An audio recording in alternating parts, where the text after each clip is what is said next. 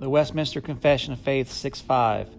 This corruption of nature during this life doth remain in those that are regenerated, and although it be through Christ pardoned and mortified, yet both itself and all the motions thereof are truly and properly sin.